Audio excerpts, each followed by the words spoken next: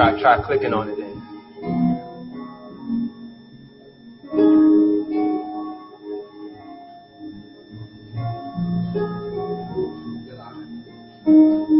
Psalm 100 says, shout with the joy to the Lord, all the earth. Worship the Lord with gladness. Come before him with singing, with joy. Acknowledge that the Lord is God. He made us and we are his. We are his people, the sheep of his pasture. Enter his gates with thanksgiving. Go into his courts with praise. Give thanks to him and praise his name. For the Lord is good. His unfailing love continues forever, and his faithfulness continues to each generation. Bless the Lord, all my soul, and all that's within me, bless his holy name. It's on this first Sunday we look to celebrate and breaking of bread and drinking together in communion. Brother Jeff Richards is blessing us in music and playing. And so this in your own way. In your house, in your residence, you can worship him in your car, wherever you may be listening. We invite you just to lift up your voice and make a joyful noise unto the Lord. As we're playing right now, the song, I love you, Lord, today, because you care for me in such a special way. And so maybe just meditate on him. You may sing, you may hum, you may just close your eyes and just meditate on the great love of God. But go ahead in your own way. Join us as we just want to worship him with this first song.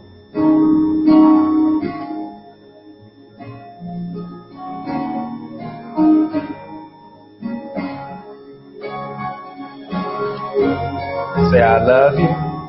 I love you. I love you. I love you, Lord, today. I love you, Lord, today. Because you care for me in such a special way. And yes, I praise you, I lift you up, and I magnify your name.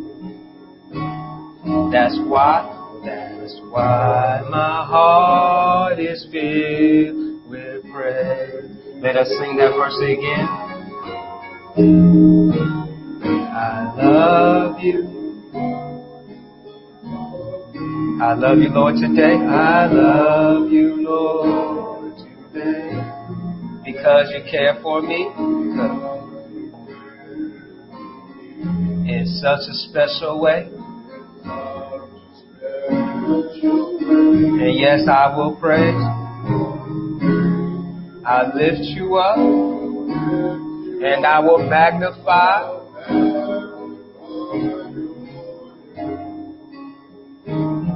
That's why my heart is filled with praise. Second verse says, my heart, my mind, my soul belongs to you.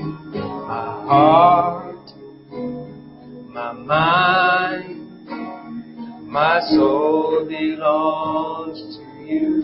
You paid the price for me. You paid the price for me. Way back on Calvary. And yes, I'll praise you. I lift you up. And I magnify.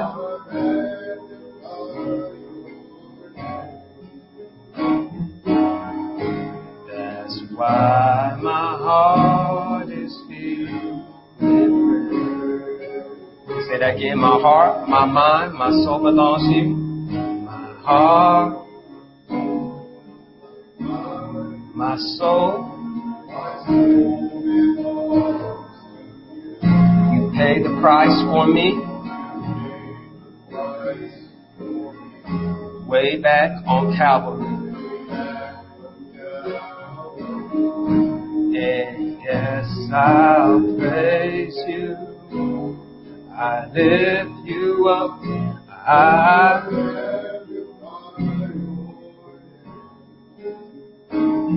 That's why.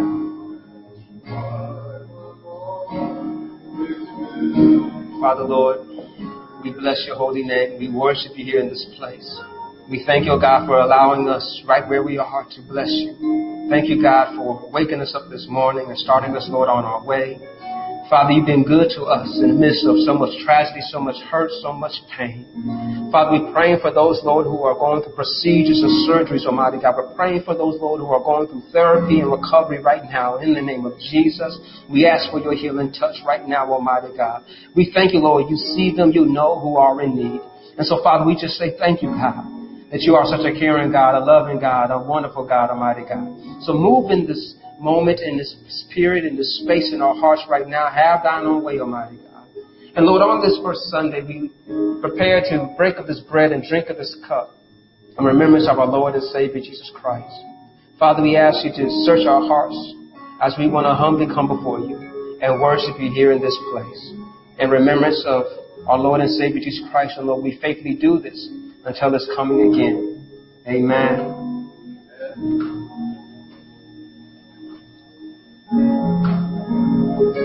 As we prepare to eat of this bread and drink of this cup, the Bible reminds us that on the night of Jesus' betrayal, He took of the bread and He broke it and said, "This is my body, which will be given unto you." And so Jesus took of the bread and He broke it and He blessed it with the people. Likewise, after He took of the cup, it says, "This represents my blood, which He poured out for the remission of sins." And He blessed it and He gave and they drank together. So as we prepare to break bread together, Brother Jeff again is going to lead us in another song. The chorus will sing, "From No Greater Love." The words go, and this vamp will do, is that Jesus went to Calvary to save a wretch like you and me. That's love. The second one says they hung Him high. They stretched Him wide. He hung His head before he died. That's love. And the third part will say that that's not how the story ends. 3 days later, He rose again. That's love. So as we worship Him, you can get your elements and meditate as we prepare to break bread together. Calvary, to save a wretch, you and me, that's love. That's love.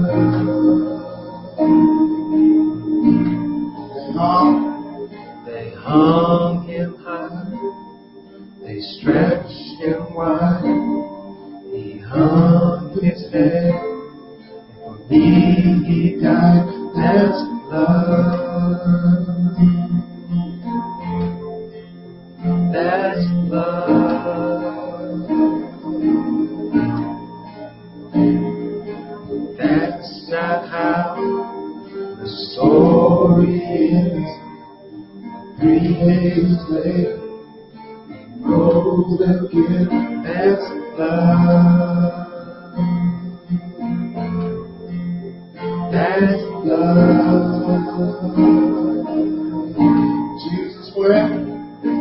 Jesus went to Calvary to save a wretch like you and me. That's love. That's love. They hung Him high. Hung Him high, they stretched Him wide, He hung His head, for me He died, that's love. Go ahead and worship Him right there where you are. Go ahead and worship Him right where you are. We do this in this promise, knowing He's coming back again. That's not how the story is. 3 days later, He rose again. That's love. That's love. Jesus. go ahead and prepare yourself. Jesus took of the bread, broke the bread, and blessed it, and said, "Eat. This represents my body. Let us eat together."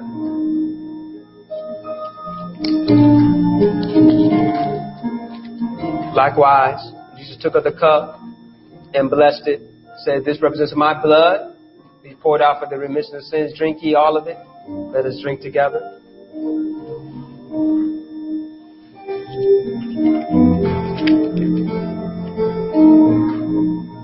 The scriptures record that the disciples gathered everything after the meal and their exit singing hymns. And so we're going to continue on and sing these family again, a time of worship as we lead into the morning message. Brother Jeff, you lead us back in, please.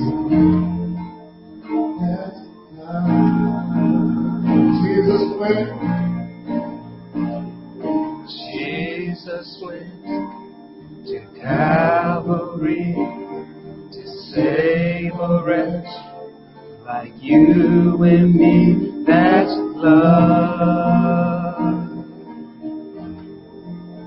That's love. They hung him high.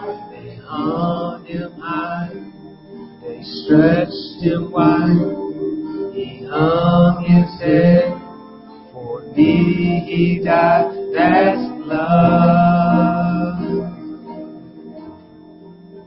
That's love. That's not how. But that's not how the story ends. 3 days later, he rose again. That's love. That's love.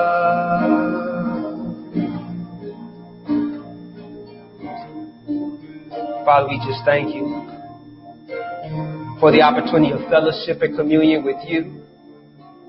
We thank you, Lord, for showing no greater love than man for his laying his life down for a friend.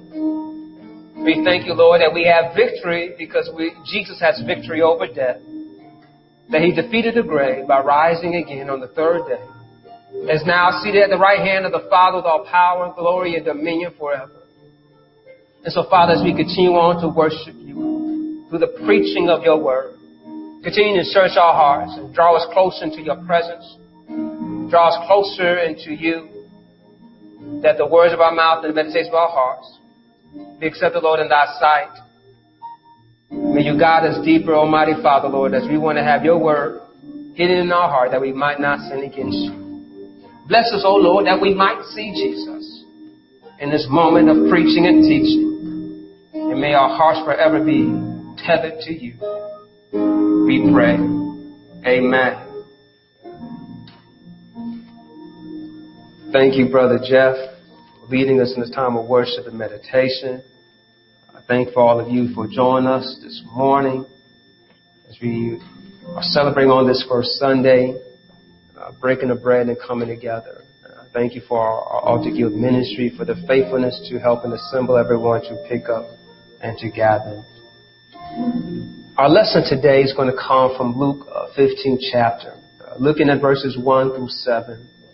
This 15th chapter of Luke is affectionately called the lost chapter, as it has 3 stories of dealing with Christ coming for those who are lost. And we're going to look at the first story of the 99 sheep and one that got away. And so I want to talk about this morning how to have love for the one and the 99. As we're talking in this series about running on empty, fill up with love. I want to highlight again how love unites and brings people together. And so may we be able to truly understand how we ought to get to be with one another and stay with one another through love. And so as we look at our text today, let us think about how Christ came for the one, but also he came for the 99. This text we often talk about, we look and celebrate, right, how Christ came for the one. But yet also, let us not forget the subject matter of this teaching is for the Pharisees and the teachers who represent the 99. And so think about how we live in our United States of America. Election day is coming on Tuesday, and we elect people to represent us and to have our views and our point of views and rule for the benefit of the people. And so in 2019, it was record-breaking what happened in the election of Congress and the Senate. And what I want to point out is that the Pew Research shows this in an article from February 8, 2019, on the 116th Congress, a record of elected women and diverse ethnicities. More than 1 in 5 voting members, 22% of the U.S. House of Representatives and Senate are racial or ethnic minorities, making the 116th Congress the most racially and ethnically diverse in history. The article continues to say that overall, 116 lawmakers today are non-white, including blacks, Hispanics, Asians, and Pacific Islanders, and Native Americans. According to the Pew Research Center analysis of data from the Congressional Research Service, this represents an 84% increase over the 107th Congress of 2001-2003, which had 63 minority members. Although recent Congress have continued to set new highs for racial and ethnic diversities, they have still been disproportionately white when compared with the overall U.S. population. Non-whites make up 39% of the nation's population, according to the U.S. Census Bureau population estimates. For this analysis, Hispanics are included in the Census Bureau estimates for the share of each racial minority group in the overall population. In the House of Representatives, however, some racial and ethnic groups are now on par with their share of the total population. For example, 12% of House members are black, about equal to the share of Americans who are black. And Native Americans now make up 1% of the House, equal to their 1% of the population.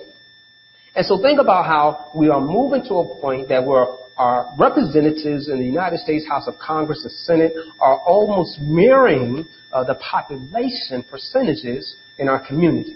In a sense point, right, those who are making the decisions are now in the room that also represent the people and the population of the constituents. And you might be familiar with the saying, I want to be in the room where it happens, from the great play of Hamilton, right? And that they want to be, in order to be in the room, right, you have to have access. And once you have access, then you are able to have your voice to be heard in those making the decisions. And your voice is not heard if you're not in this room or represented in this room. And so we are getting closer to a proportionate representation in the room, where the laws and policies are being made that impact the people. But what I want to highlight is that when you have the majority, those in power, those who are influenced, and if they don't care for the minority, right? If you have the 99 not concerned about the one, are they really looking out for everyone? And that's what we want to talk about today. Jesus is now in sitting down and teaching continually. We see Luke, the 15th chapter, verses 1 through 7. I'm going to read from the New Living Translation. It says this: tax collectors and other notorious sinners often came to listen to Jesus teach.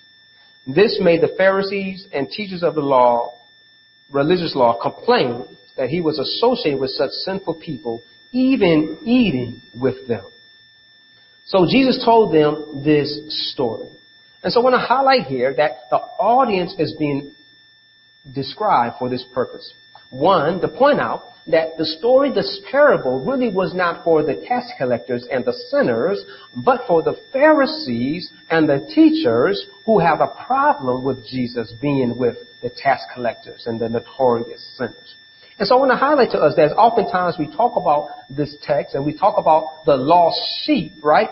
But yet here's the play on words, right? Because sheep could be singular or plural. So who's the one lost? It looks to us that it's not the one that's really in trouble here, but the 99.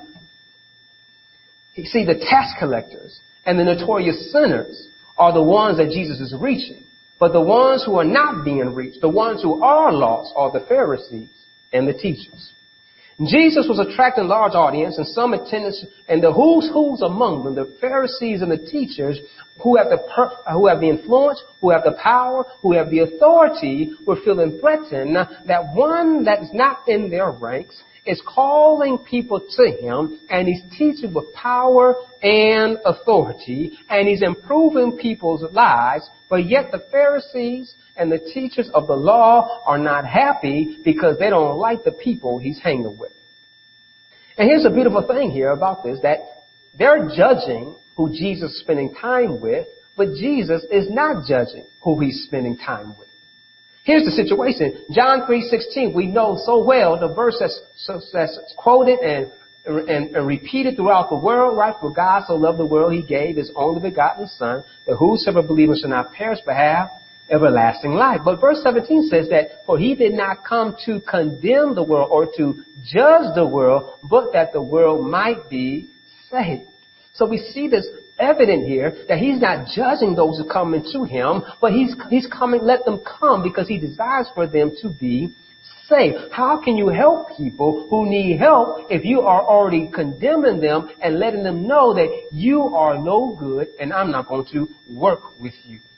But I'm so glad that Jesus desires to save all and love all and care for all. Jesus' desire to save is what leads him to count all the sheep. And he sees that there are a need to be loved and served. All the sheep deserve the same right and the same treatment. Jesus already told us what equity looks like and how it should be distributed.